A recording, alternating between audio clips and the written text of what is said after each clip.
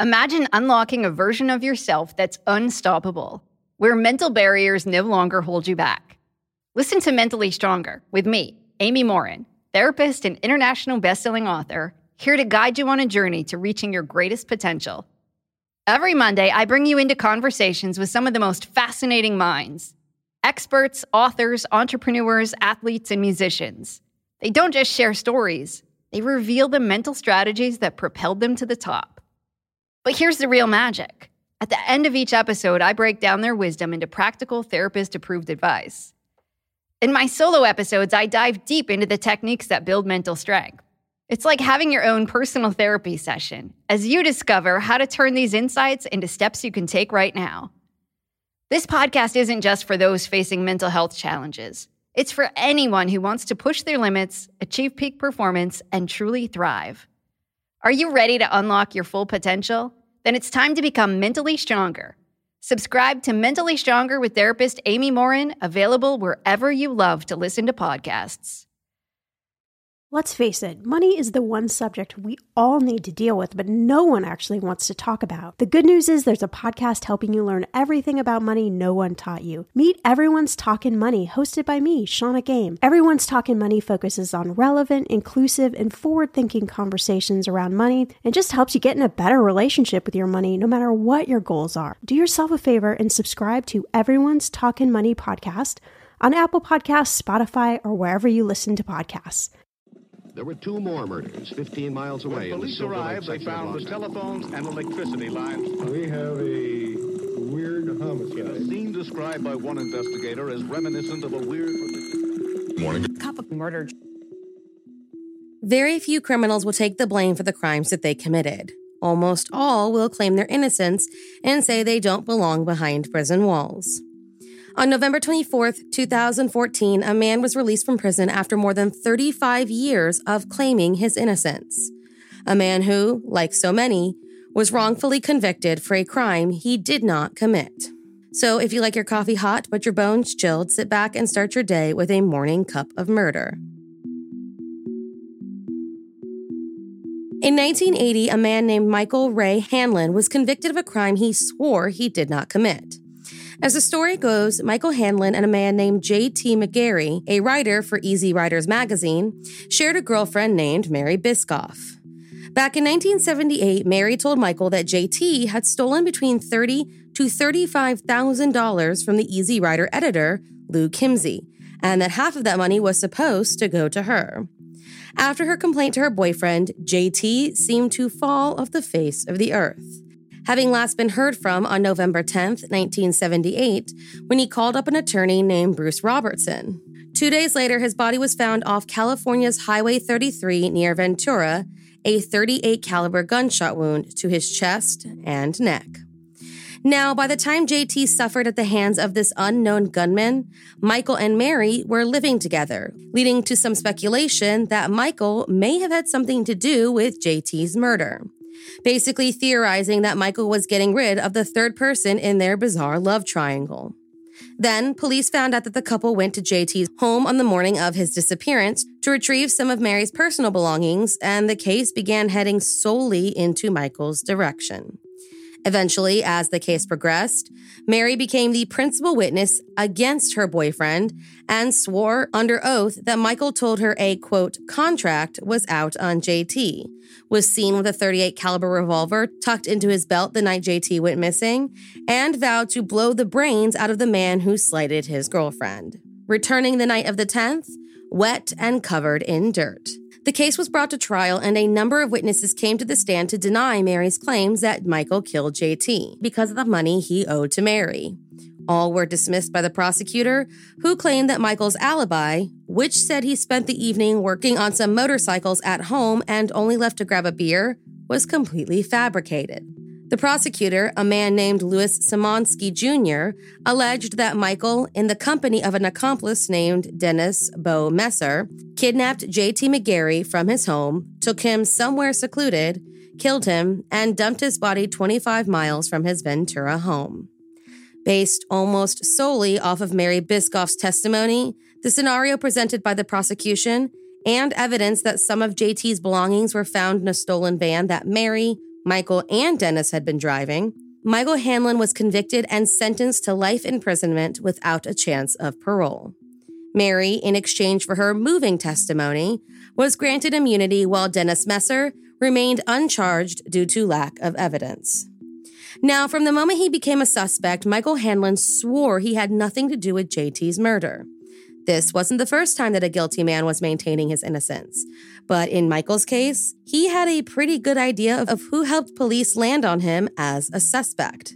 The now deceased attorney, Bruce Robertson, the last person to speak to JT before his disappearance.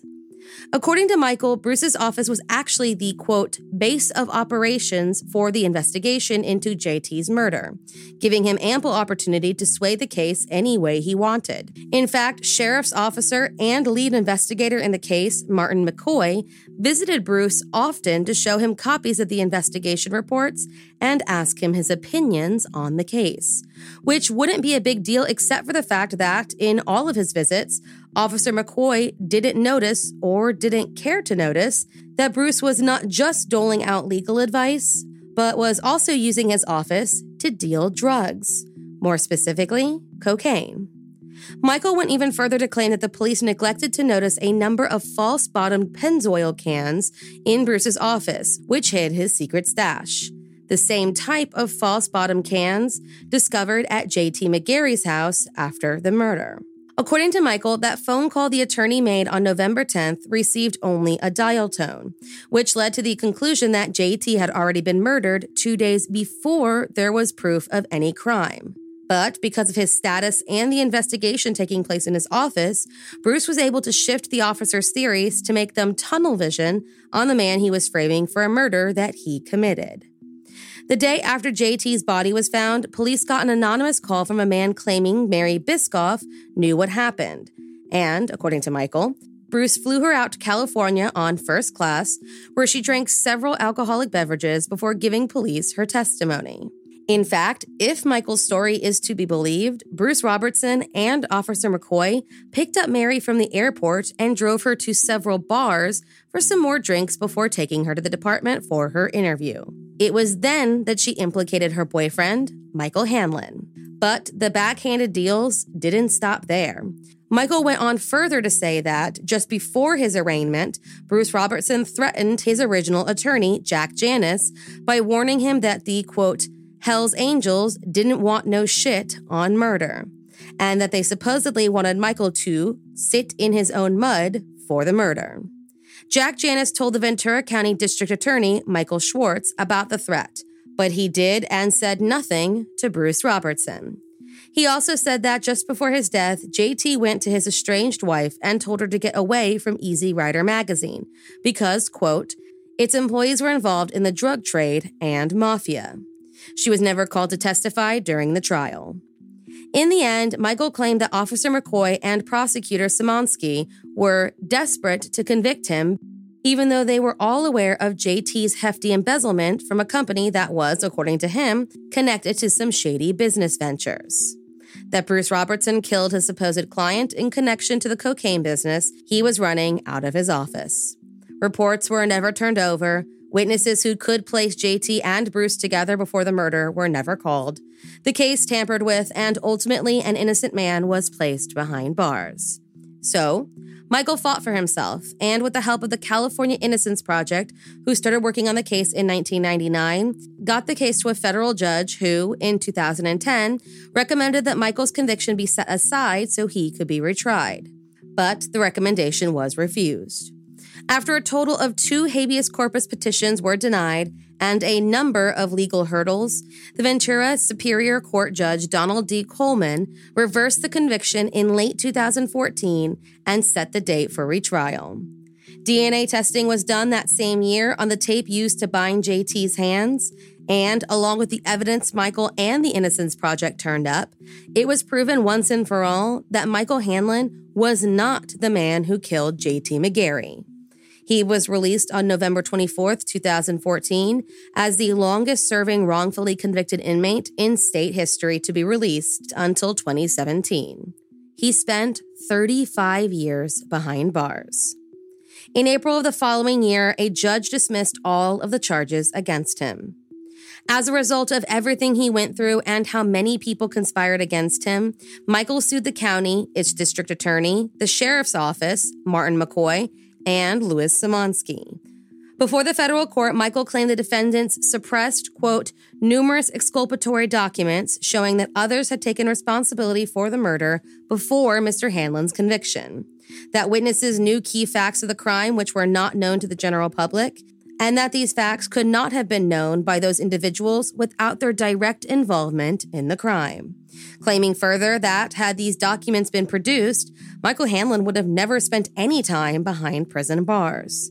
They settled, and Michael walked away with $10 million that he used to try and start his life all over again.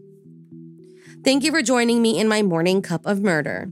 Please join me again tomorrow to hear what terrible thing happened on November 25th. Don't forget to rate and subscribe and let me know how you like it.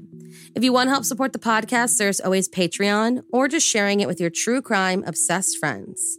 And remember, stay safe.